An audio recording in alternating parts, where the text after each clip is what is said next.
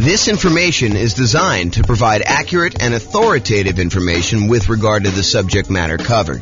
It is offered with the understanding that the presenters are not engaged in rendering legal, accounting, or other professional services. If legal advice or other expert advice is required, the services of a competent professional should be sought. Welcome to the Green Bay Real Estate Investing and Real Estate Financial Planning Podcast. Learn all about investing in real estate in Green Bay, Wisconsin, with a combination of real estate, financial planning, and modeling with numbers specific to Green Bay, plus syndicated, more generalized recordings of live and pre-recorded real estate investing classes, not all of them specific to Green Bay. Be sure to stay tuned after the podcast for a message from our sponsors. Well, good morning and welcome, everyone. I am James Orr, and today we have a really crazy, cool class. This is the class where we talk about the classic discussion, the classic question of, is it better to put 20% down or to put 25% down when buying rental properties? Should I put 20% down? Should I put 25% down? Hey, I know that if I do 25% down, it's going to take me longer to save up that amount of down payment. So I'm going to be a little bit slower acquiring properties. But, putting 25% down, I do get a little bit of a bump to my interest rate. I do get a little bit better interest rate, and I'm borrowing less. So my overall cash flow will be better. But, does that really matter? How much does it matter? Is it going to be better for me to do 20% or 25%? That's what we're going to discuss in today's class. So let's jump right in.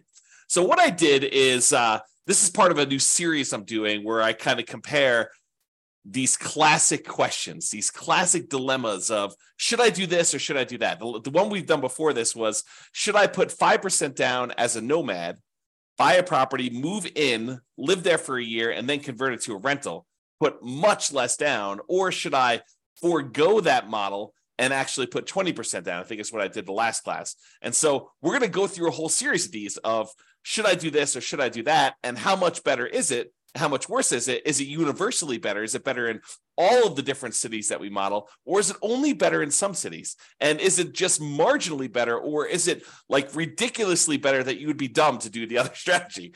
So we're going to go over all that. So what I've basically been doing is this. I wrote this real estate financial planner software, and it allows me to go and do these financial modeling where we can go ahead and say, you could basically set up a program to run an investment strategy. So for example, we can set up a program that says, hey, this is how much money I make. This is how much I'm saving. This is how much I would need to be considered financially independent. This is what properties look like in my marketplace, and they kind of go up in value over time, and interest rates may change or may not change. There's all sorts of variables you put in there, but we're saving this amount of money. Buy a property every time I save up a certain amount for down payment, plus some reserves, plus some closing costs. And then as soon as I get enough to buy the next property, go ahead and buy that. And let me know when I reach financial independence, and let me know what my net worth is. And let me know all these different measures of risk so I can find out if a strategy is riskier than not. So I went and I do this. I can create these kind of models for any given set of assumptions. And so what I did is I created a list of 300 US cities, the most populous 300 US cities. And I put in their kind of like median home price and kind of rent for what you'd get on that type of property, and their tax rate and their kind of like, their insurance rate. And so all these different assumptions about all these different cities. And I also set up so that it says, hey, if you're working in a city that has a higher cost of living, you probably earn a little bit more, which also means that you need to replace a little bit higher income in order to be considered financially independent. So even though you may make more in a certain city, you actually have to overcome that as a hurdle to be considered financially independent in that city as well. And so I did these models in 300 cities for somebody who is buying 20% down rentals and someone who's buying 25% down rentals. And so now we can kind of compare the aggregate data of all these and see universally or certain markets if it's better to put 20% down or 25% down. So that's what we're doing here. So this is what we're comparing. In both scenarios, whether you put 20% down or 25% down, I've assumed in this particular set of assumptions that you are not buying an owner-occupant property first. You are starting as a renter and you are remaining as a renter yourself for the entire duration. There is a class coming where I go and I show you what happens if you buy an owner-occupant property first, because there are some super interesting things that happen when you do buy an owner-occupant property first. For example, you eventually pay off that property, and the kind of thresholds you need in order to be considered financially independent drops, because you no longer need to have that much money in order to support a mortgage on the property you're living in. So how much you need in order to be considered financially independent could go down. If you needed $10,000 a month to be financially independent to support a $2,000 a month mortgage or $3,000 a month mortgage, and if that mortgage gets paid off and you no longer have the principal and interest part of that payment, you may have taxes and insurance and all that other stuff, but the principal and interest part of it drops by $2,000. Well, you don't need $10,000 a month to be living on anymore. You really only need like $8,000 or $7,000, depending if it was a $2,000 a month mortgage or a $3,000 a month mortgage. And so it becomes interesting because at some point, when you buy a house to live in, if it gets paid off, that your actual kind of like target in order to be financially independent drops. But we're not talking about that today. Little kind of teaser for another class. In this class, we are talking about analyzing whether you put 20% down or 25% down, and you are remaining a renter the entire time. So your rent just keeps going up with inflation, just like the rents on the properties you're buying as an investor, okay? And then you're remaining this renter the whole time, but you buy rental property when you've saved enough for your down payment, plus your closing costs, plus 6 months of reserves for your personal expenses, and 6 months of reserves on all of the properties that you own up to that point, including the one you're buying. And additionally, you need to qualify for that loan based on a 45% debt to income ratio. So if you're buying properties that have negative cash flow, then that could hurt you moving forward of trying to qualify for the next property. You need to wait for the rent to kind of creep up enough for you to actually get a good debt to income ratio where buying the next property is acceptable, which is the reality, right? I mean, if you're buying negative cash flow properties and you go to the lender and you say, I want to get a loan, they'll be like, hey, you don't qualify. Your debt to income ratio is out of whack. So we do take that into account when we do our modeling. And it does come into play when we have some of these markets where cash flow is really, really hard. And I'll also point out, kind of jump to head to a slide I'm going to talk about in a little bit, we are not optimizing for cash flow. You'll notice throughout the classes I've been teaching recently, we've been really focused on all the different ways, the 88 different strategies that we have for improving cash flow on properties. Because right now in our marketplace, prices are up, interest rates are up a lot, and rents are lagging. So cash flow on properties is really hard in a lot of markets. And so we've been talking about all the different ways that we can go and improve cash flow. Well, I didn't do any optimization for this. This is sort of like me taking kind of a middle of the road, median sort of price property. And in a lot of markets, you're probably not buying median. You're probably going to buy a little bit below median. And I'm also just taking what a typical rent would look like in a property, not optimizing in any way. Okay. So with that being said, you buy the property when you have the down payment plus closing costs, plus 6 months of reserves for personal expenses and 6 months of reserves for all the rental properties you bought up to that point. And you can qualify for the loan based on a 45% DTI, debt to income ratio. And we're going to buy up to 10 properties in total. So you'll have up to 10 rentals. Sometimes you don't get there. You don't quite buy 10, right? Most of the time you get very close. But then you're not buying an owner-occupant property living at all. With the 20% down one, you save up until you can buy 20% down, non-owner occupant properties, and then you put a renter in the property immediately, and you repeat that until you have your 10 rental properties total, based on your qualifications and your ability to save for your down payment based on that. For 25% down, same thing. You save it up until you buy 25% down, non-owner occupant properties, you put a renter in the property, and you repeat that until you have 10 rental properties with that one. Now realize, as I mentioned at the beginning, putting 25% down gives you a slightly better interest rate. And because you're putting more down, it means you're borrowing less, which means your payment is lower. When you borrow less money, your payment is lower. And because interest rates are lower, it's doubly lower. Not exactly 2x, but it's lower for two reasons. It's lower because your interest rate is lower, and it's lower because you're borrowing less. Okay. But it means slower acquisition because, at least in the beginning, because it takes you longer to save up a 25% down payment than it takes for you to save up a 20% down payment. So it's a little slower to acquire the properties, but with improved cash flow, your savings rate increases. So eventually it might be faster to buy those next properties because you have so much better cash flow. Super interesting. This is like the challenge, right? Like, what's going to be better when you do this? If you want to actually dive into my analysis, I put the URL here on the screen. I will try to remember to put it in the show notes for publishing this to the podcast and wherever else I publish this. But you can go click on this and actually see the most up-to-date results. Speaking of up-to-date results, I'll kind of like preview a little bit later in the presentation. But when I go and I do my analysis, I am not an expert on 300 U.S. markets, right? I'm using kind of like the median price and what rents are based on, looking up rents online, doing rent comps essentially, and trying to determine what rents would be. But I don't know your market. You know your market, and you can go look at my numbers. My assumptions are all published. You can go look at my assumptions and say, James, you're a little bit crazy. I mean, you should probably use a little bit better number for this. Go ahead and reach out to me. Send me an email. Tell me, look, we should be using these numbers for this. And to be clear, I don't want like your once in a lifetime or once in a decade amazing deals that you're able to find after searching for 3 years with 20 years experience. What I want is what a typical real estate investor, what an everyday real estate investor in your market could go and achieve, right? I don't want to have this exceptionally amazing type of deal that we run the numbers where your city always looks amazing because we picked this exceptional, unusual, really hard to find, amazing deal. We want to do more reasonable assumptions for doing the comparisons. Now, if you want to go and do your own modeling with your particular stuff, you go do that. That's up to you. Okay. But for as far as like doing the comparisons, please do reach out to me. I'm open to having you come and say, hey, James, your numbers are a little bit off here, maybe, and be nice. Please be nice. Don't go, James, you're absolutely wrong. You suck. Don't do that. Oh, man. Be nice about it. Okay.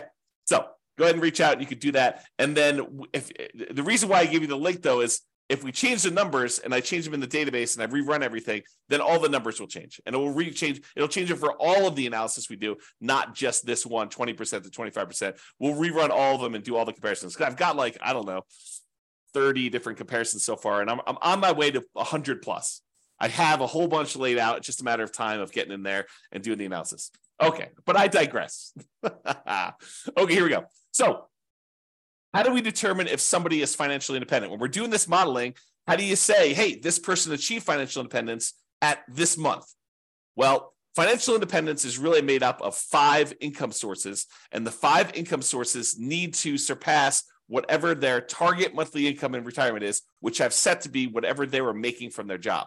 So I said, look, if you get to make a little bit more because your market's a little bit more expensive, that just means that we need to replace that little bit more amount in order for you to be considered financially independent in your marketplace. So here are the 5 different sources of income that count as to whether somebody is financially independent. Number 1 is net positive cash flow from rental properties.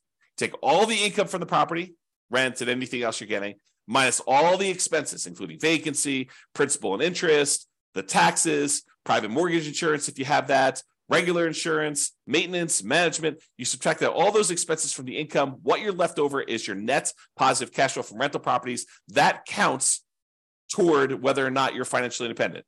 If you have enough rental property income net after all these expenses on your properties, if that is net positive over what you were making from your job, you're considered financially independent. We have you stop working and you just continue living based on that.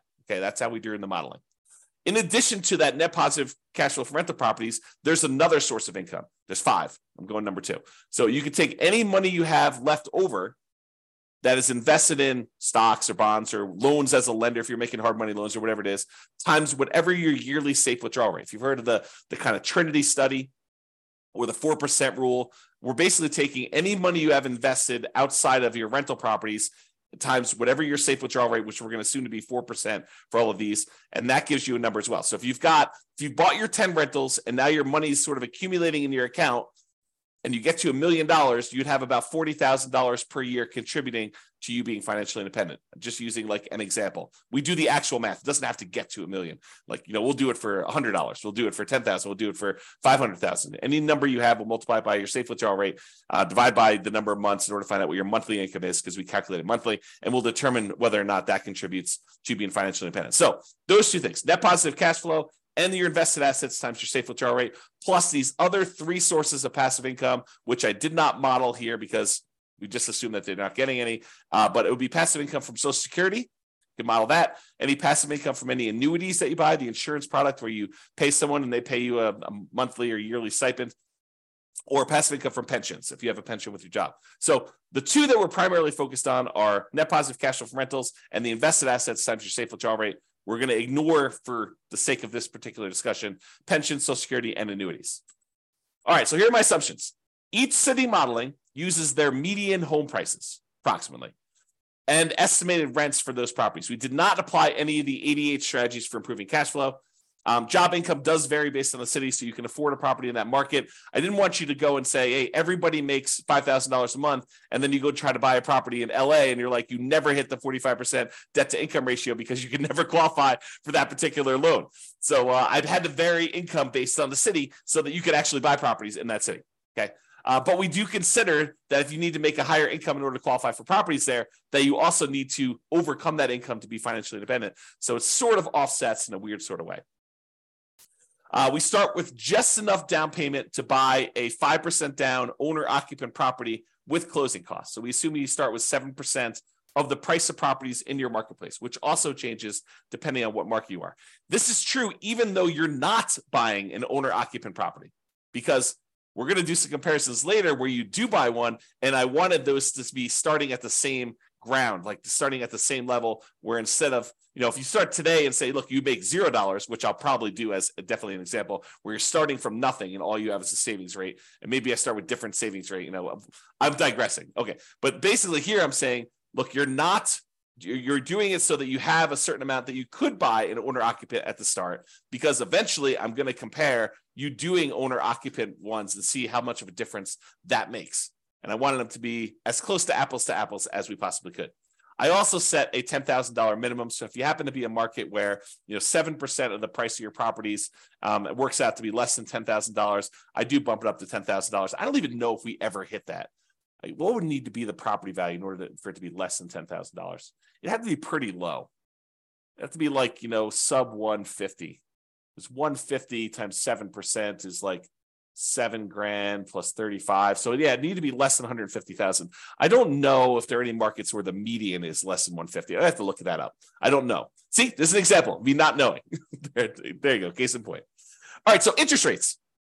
So for the non-owner occupant 20% down interest rate that I picked is 7%.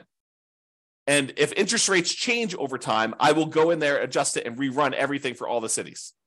And there's no private mortgage insurance because you put at least 20% down. So there's no PMI, but you're putting 20% down, and the interest rate for the 20% down loan is 7%.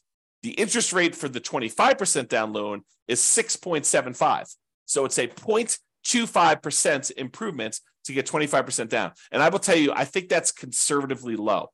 I think in most cases, the difference between a 20% down loan and a 25% down loan is greater than 0.25%. It's greater than a quarter point of interest rate. Okay. But that's what I did. I didn't want to give 25% down too much of an advantage, although maybe I should have. Maybe I should have done what reality was, but there you go. And I used to just model this out for 60 years. Because 60 years, even if you're 40 years old, that gets you to 100. If you're 20 years old, that gets you to when you're 80. But because some of these took more than 60 years to find out when they became financially independent, I just decided to extend everything to be 100 years. And I realized, James, I'm 50 years old. If someone listening, I'm 50 years old. There's no way I'm going to live to be 100 years old. So this running this 150 years, running to be when I be 150 doesn't make any sense. I get it. Even if you're 20 years old, running it for 100 years probably doesn't make sense for a lot of you. But I did it for 100 years just so you could see and so you can get a feel. For a lot of my measurements, I'm picking 40 years in the future as an arbitrary point. You can see all of my assumptions in detail. Just go to realestatefinancialplanner.com/model, MODEL, and you'll be able to see all the different modeling I'm doing and go to a specific city and see the drill down into the assumptions for your city and what you're doing and all the different variations I've done. That's all up there, at least for now. I may change it in the future, but as of right now, it's all open and available to everybody. All right, let's jump into financial independence. So when do they get to the point where all their passive income from the net rent, the net rental income, and also the invested assets times safe withdrawal rate, when does that exceed the amount that they were earning from their job? Well, if you put 20% down in 52 of the 305 cities, you achieve financial independence faster with 20% down. So about 1/6 of all the cities I ran, it was faster for you to put 20% down. However, in about 2/3 of the cities, 194 cities out of 305, it was faster for you to be financially independent if you put 25% down. Wait, what? So putting 25% down was actually faster in 2/3 of all the cities we tested than putting 20% down. And in 59 cities, it didn't matter. Didn't make a difference whether you put 20% down or 25% down. In fact, there were 25 cities where you never achieved financial independence, regardless of whether you put 20% down or 25% down in 100 years.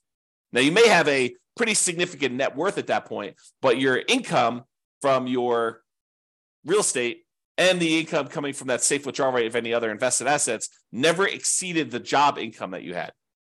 But you could just go ahead and say, look, I'm going to stop working. I've got $3 million or $5 million or $10 million, whatever it is that you have there, and I'm just going to start depleting that. So you'll end up kind of losing your balance over time in some of those cases. Some of the cases you actually don't, you'd like run out of money. We'll show you those. Okay. So the key here is 194 cities, 2/3 of the time, it was better for you from a speed to financial independence perspective for you to put 25% down. So that's a win in most cases for 25% down. However, what's interesting is it's not universally true. So when you get in arguments with someone online, an online forum about it's always better to put 25% down, it is not. Or if you get in an argument with them, hey, it's always better to put 20% down. No, it is not always better. Sometimes it's better, sometimes it's not. And you got to go look at your city to find out what the deal is there. Okay? This is the distribution. In some examples, not today, in some examples, this is really an important chart to look at because you could visually see where the majority of the kind of cities are becoming financially independent. In this example, they're relatively similar. Yeah, sure. In some cases, the 25% down, there are a few more cities that achieve financial independence earlier. Yeah, that's happening here. But in some cases, it's faster to do 20%, faster to do 20% here, but you can kind of see that they're really relatively similar in shape. We'll find out later that they're not always like this. Sometimes it's like really skewed where one is much slower or one is much faster. But in this case, they're relatively similar. Okay, so what are we doing here?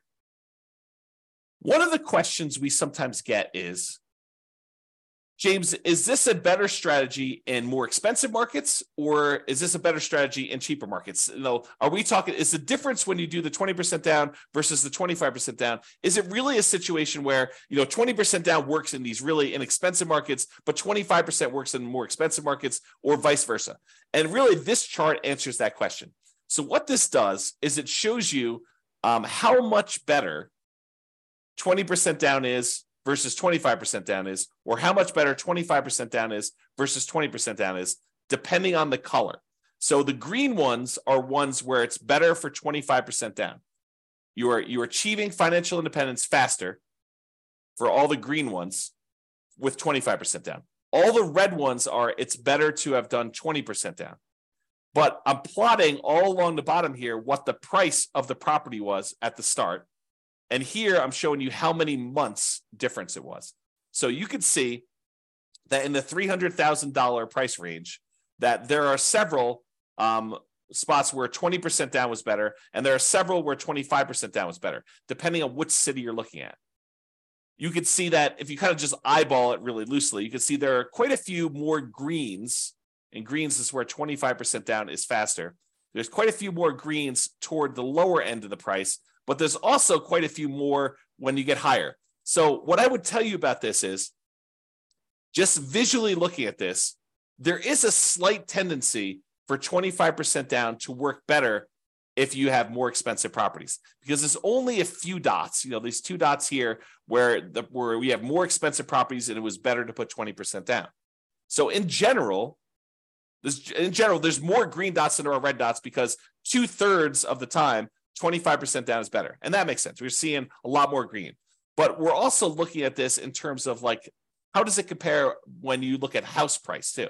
And you can see that the green ones tend to be more prevalent with these more expensive houses. Okay. Not to say that there aren't a couple outliers, but there are a trend, a correlation there. All right.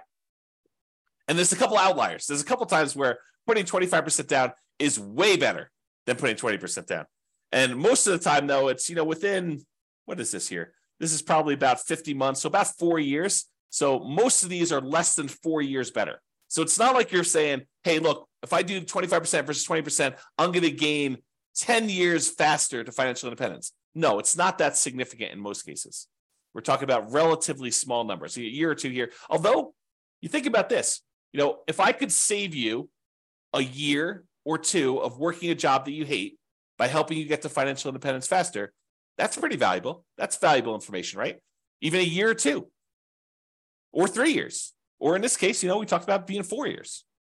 I don't know, kind of interesting.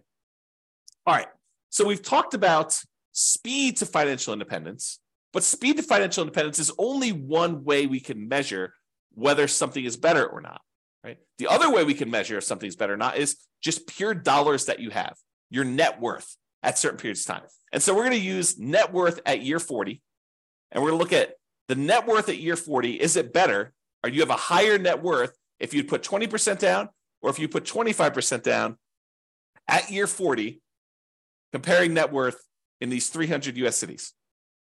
In 8 of the cities, it doesn't matter.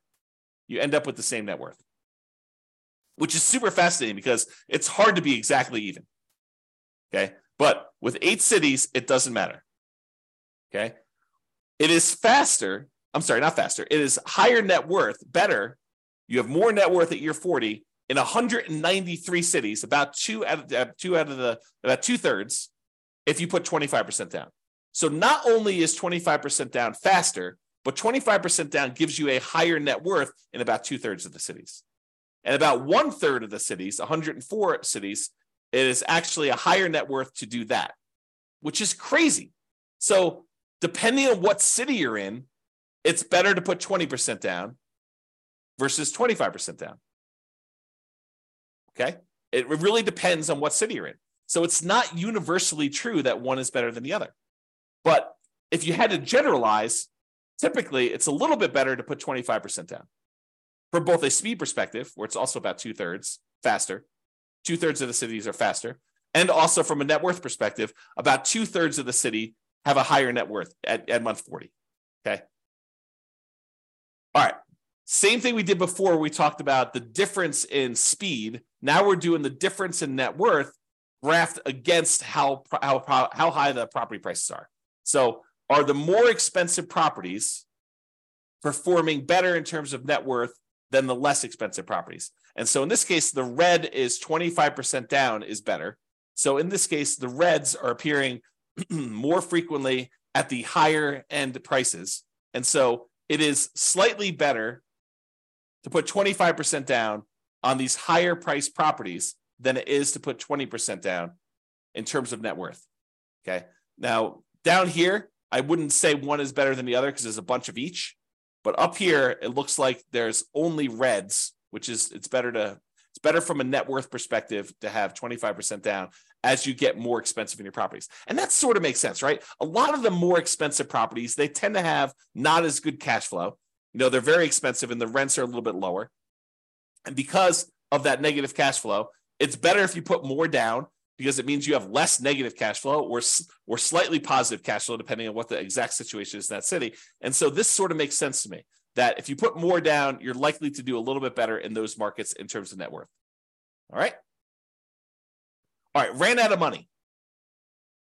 This tends to be in expensive markets, which I'll show you here in a second. And we did not apply any of the 88 strategies to improve cash flow. But in some of these markets, you end up having so much negative cash flow that you end up running out of money. You're buying properties that are alligators and they're taking you down. And so we could fix this if we were to go in there and manually say, okay, look, we're not going to buy this property unless it has these characteristics. I'll buy slightly better properties. I'll improve my cash flow in all these different ways. I'll save up more down payment. I'll save up more in reserves. And we could overcome this, but realize that with the modeling we did, there were 11 cities that ran out of money out of 305. 11 out of 305. In 294 cities, it didn't matter. None of those ran out of money, but in 11 of the 305, you did run out of money. Even with 6 months of personal reserves, 6 months of reserves for the property on all properties before you buy the next one. Okay. So there are things we could do to avoid that. We talk about those in other classes. So as far as which ones run out of money, it tends to be the more expensive properties. The overwhelming of things under $1 million. In fact, I can't see any under $1 million where it ran out of money. This really started applying when she got to about 1.25 million or so, and then all the way up to the really, really expensive properties where you have there. So if you happen to be in a really, really expensive market, we need to really pay attention to your cash flow, really need to improve that to optimize for that and take into account the negative cash flow you're going to have on those. Pick strategies that overcome that limitation. Okay? All right, so let's do a summary here. I've got two different versions of this slide. In one version of the slide, I'm taking the average. So I say, take the net worth at year 40 and take the average of all of the net worths of all 305 cities. So add them all up, divide by the number that I've got, and that gives you an average. But in other ones, another slide, I'm doing the median. So I'm taking all the net worths, I'm stacking them from lowest to highest, and I'm looking for the middle-most net worth. That's what median is, okay? Versus average, where you add up all of them, and then you divide by the number that you've got, and you've got an average. So I'm going to first start with median, and then I'll go to the averages, and we'll do the median a little slower, and averages we'll kind of summarize very quickly. All right, so median. At 40 years, the median net worth, when you put 25% down, is about $7.3 million. Of all the cities, that's the middlemost number. But if you put only 20% down, the median net worth is only about $6.9 million and change. So it's a difference of about $330,000, or a difference of about 4.7%. Now, honestly, that's not that big of a difference to me. A 5% difference, yeah, there is a difference, but we're talking about, a $330,000 difference on a $7 million net worth. Not super significant to me. So while 25% is better, it's not like crazy 2 times better or anything like that, right? It's marginally better if you think about it. And as an aside, we're talking about the net worth 40 years in the future. So the rule of thumb is, if you look at net worth 40 years in the future, we're really about a third of that in today's dollars. So a $7 million net worth is probably in that $2.3 million net worth today. That's what it would be worth in today's dollars. That's the rule of thumb. It's about 1/3. Okay, so net worth, a little bit better. Of the ones that ran out of money, the overwhelming majority of ones didn't run out of money. And so that's basically the same for median. No difference there. Each of them bought 10 properties on median. So the middlemost one bought 10 properties. So there's no real change there. And as far as how long it took them to be financially independent, the minimum target monthly income and retirement achieved month, the MTMIR, that's what MTMIR stands for. When we achieve that, it's a little bit faster for the 25%. It's 2 years faster when you look at the median. So what's 2 years of your life working a job that you don't want to work worth to you? Well, it's 2 years faster to put 25% down, which is about 4.1% faster. Again, not a huge difference from a percentage perspective, but if you don't have to work a job you hate for 2 years, that could be great. Now, if you love your job, maybe it's not a big deal, right? If you're like, hey, I love what I do, I would do it even if I didn't get paid, awesome. But if you don't like your job, 2 years can seem like a very long time. So there you go. All right, so those are kind of like the metrics that we've got. So really 25% down is slightly better. It was 4%, 4.7% better in terms of net worth, and 4% better in terms of faster speed to retirement, to being financially independent. But let's look at risk, okay? So there's, I don't know, however many there are. There's 6 different measures of risk that we've got on here. One is rent resiliency. How far rents can drop before you would have negative cash flow. And if you're putting more down, you would think that that would make you less risky because your monthly payment is lower. So your rents could drop more before you'd actually have negative cash flow. So by putting 25% down, it should be less risky. And it is. It's about 10%, 9.7% less risky over the entire 100-year period. This is not a snapshot in time. This measures risk over the entire period that you ran it.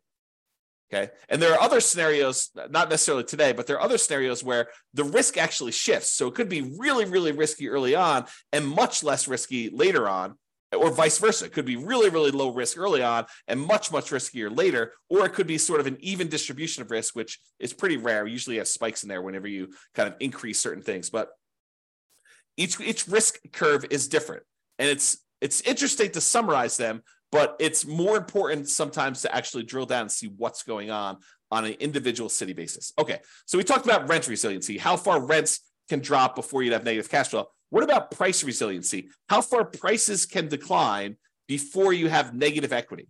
In other words, how much equity cushion do you have in your properties?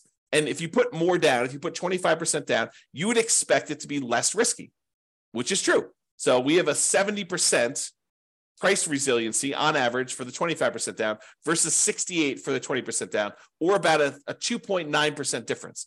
Again, that's not that big of a difference to me. That's almost the same, right? But 25% down is slightly less risky. What about debt to income? You know what? Your lender calculates a debt to income calculation to figure out what your debt to income ratio is before they give you a loan to buy a property. Well, we measure this every single month on all the properties that you currently own so that we can see what your debt to income ratio is on a 100-year term. And it turns out your debt to income ratio is better. It's lower for putting 25% down. You put more down, you have lower monthly payments for the amount of money you've got coming in, which is pretty much the same as you're buying the same properties. So your lower debt to income ratio means it's less risky for you to put 25% down. It's about 15% better for you to put 25% down. That's starting to become significant for me. That's an improvement. It's less risky from a debt to income perspective to put 25% down. What about if we took your debt load, how much debt you had in total, add up all the mortgages you have in this case, and we divide that through by what your total net worth is? We wanted to find out what the ratio of all the debt you're carrying is to your net worth. If I told you I have $5 million in debt, does that scare you? $5 million in debt. I owe $5 million. Does that scare you? Well, if I make, $50,000 a year and I have $5 million in debt, that probably would scare a lot of people. If I make $5 million a year and I have $5 million in debt, that probably would scare you less. If I make $100 million a year and I have $5 million in debt, that probably wouldn't scare you as much. Similarly, if I tell you I have $5 million in debt and my net worth is zero because I have no other assets, that might scare you. If I tell you I have $5 million in debt and I have a $5 million net worth, really, that's much lower. That's much more conservative. What if I told you I had a $100 million net worth and I have $5 million in debt? You'd be like, that's fine. You could go ahead and take some of your assets and pay that off really easily. And so we want to look at your debt compared to what your net worth is to see what that ratio is. When you put 25% down, that ratio is improved. It's better. And so it's lower. You have a 32% debt to net worth ratio, which is about 8.6 better than the 35% you have when you put 20% down. So it's less risky to put 25% down. What about your debt to your liquid net worth, or what we call debt to account balance? Sure, your net worth consists of the equity you have in your properties, plus any money you have invested somewhere in stocks or bonds or savings or whatever it is there.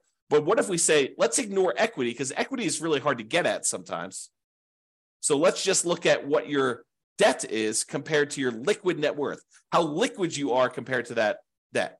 Well, we can measure that, debt to account balance, and it turns out that oddly enough, 20% down is slightly better there. 20% down is slightly less risky, and it's about 12% better.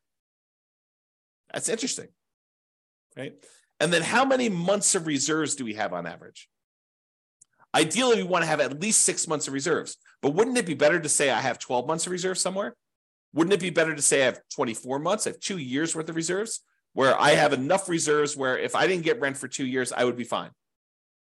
Sure, I think that's more conservative. Well, the average number of months of reserves in these models is 676, which tends to be skewed by the really, really high numbers you have much later on in the modeling. And early on, you barely have that 6 months because that's the criteria for buying properties for a lot of cities. Okay, but it's about 8.7% better putting 25% down when we look at that measure of risk. So to summarize, all the green areas here are ones where 25% down is better. So it's better in net worth, it's better in faster speed to financial independence, it's better in at least 5 of the 6 measures of risk. And with some of these, they're relatively small differences, and some of these, they're starting to become a little bit more significant in terms of what percentage difference they are between putting 20% down. Okay, so that's all the medians, looking at the middlemost one for doing that. Okay, what about average? Well, with average, it's even more extreme. Not necessarily in a percentage, although in some cases it is, but with this, it's better to put 25% down universally when we look at the average for all the different cities. Okay, it's 0.7% better from a net worth perspective to put 25% down. It's 2.2% better from a speed to financial independence perspective to put 25% down. And then, it's much better for you to put, in the 10% range plus for several of these measures of risk when you're considering putting 25 or 20% down. So in general, it seems like 25% down is a little bit better. Not like all better, and it really matters which city you're in, honestly. Okay. Now remember, I've said this a couple times, you could apply the 88 strategies we have to improve cash flow to improve on these numbers. These are sort of like middle of the road numbers. We're basically using the median price property in the market and the rent we might be able to get on that property in that market. You could choose a better property and you probably would do better. And I do model some of these improvements. Like there are examples where I model and say, what if you could buy a property and get a 5% better price or 10% better rents or 10% better price, or you get slightly better interest rates, or you buy down the interest rate. Like I'll do all these different models and I'll compare them so that you can see what impact that has. Okay. Now, again, this is my call to action for you. If you're an expert at your local market, I am not an expert at your local market. And if you want to help me improve my numbers for the local market, reach out via email and I can update the numbers in our database to rerun all the scenarios to your market, and we can improve this so that everybody gets the benefit of being able to see how this compares. Now, I'm not trying to show best case that only a small number of real estate investors could expect to achieve. I really want to use numbers that any real estate investor in your market could expect to achieve. Okay? All right. Now, something interesting that comes up to some people here, and kudos for you, a little plus for you if this applied to you. So you're realizing that, look, we're buying these non-owner occupant properties. We're not moving into these properties, right? So we're buying investment properties. What if you live in a market where your market conditions suck? The economics of you buying rental properties in your market are just not ideal. Could you go and say, I live in blank city, but I will go invest in another city where the economics are much better? Sure, you totally could do that. And there's no local market limitation because we're not even buying an owner-occupant property in this particular case. But you could go say, hey, I'm going to live in X city and buy in Y city. And I did not model it that way.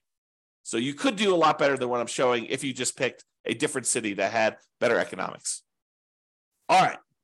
So that's it. In our current market conditions, our current price, current interest rates, or current rents, as of March 22nd, 2023, that's when I'm recording this. So if you're wondering, like, where was this? When was this that was happening? In 300 plus US markets using less than ideal median price rent properties, putting 25% down is better in terms of net worth and speed to financial independence in general. But there are exceptions. The market does matter. In some markets, 20% down is faster, more profitable, and arguably better, which is why it's so hard to have this conversation. Generally, though, putting 25% down is less risky. There are probably exceptions to that too, though. It's best if you look closer at your specific market and apply as many of the 88 cash flow improving strategies as practically possible to improve on your implementation. And if you go to the realestateFinancialPlanner.com/model, you'll be able to go ahead and see your city and the comparisons for your city and all that stuff. All right. That's all I got. This has been James Orr. I hope you enjoyed this. Hope you enjoy these kind of like the theme of kind of comparing these, because I'm going to do more of them unless you tell me I hate them. But I'm going to do more of them because I find it fascinating to see, hey, should I prepay PMI, or should I not pay PMI, or should I hire a property manager? What's the impact of hiring a property manager? If I'm going to put 25% down, what's the difference in speed if I hire a property manager versus not hiring a property manager? Or what is the difference in speed if I decide to pay off my properties early? If I take extra cash flow and I use it to pay off that, what happens if I take my money and I save it up until I can pay off a property in full? Is that faster? Should I buy 10 properties, wait till I get to the point where all of the equity in those can pay off 4 of the 10, and I sell off 6 of them to pay off the 4? Is that faster? So I'll do all of these comparisons, and I'll show you which one's better, by how much, and how that changes risk characteristics too. But as you can see, it takes a little while to go through the details of each one. So there's going to be about one a week is my plan as of right now, subject to change. That's all I got for you. Hope you enjoyed it. This has been James Orr.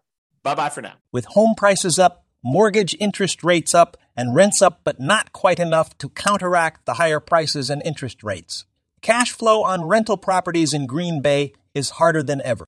Book a call with the Real Estate Financial Planner to apply our proprietary 88 strategies to improve cash flow on your rentals.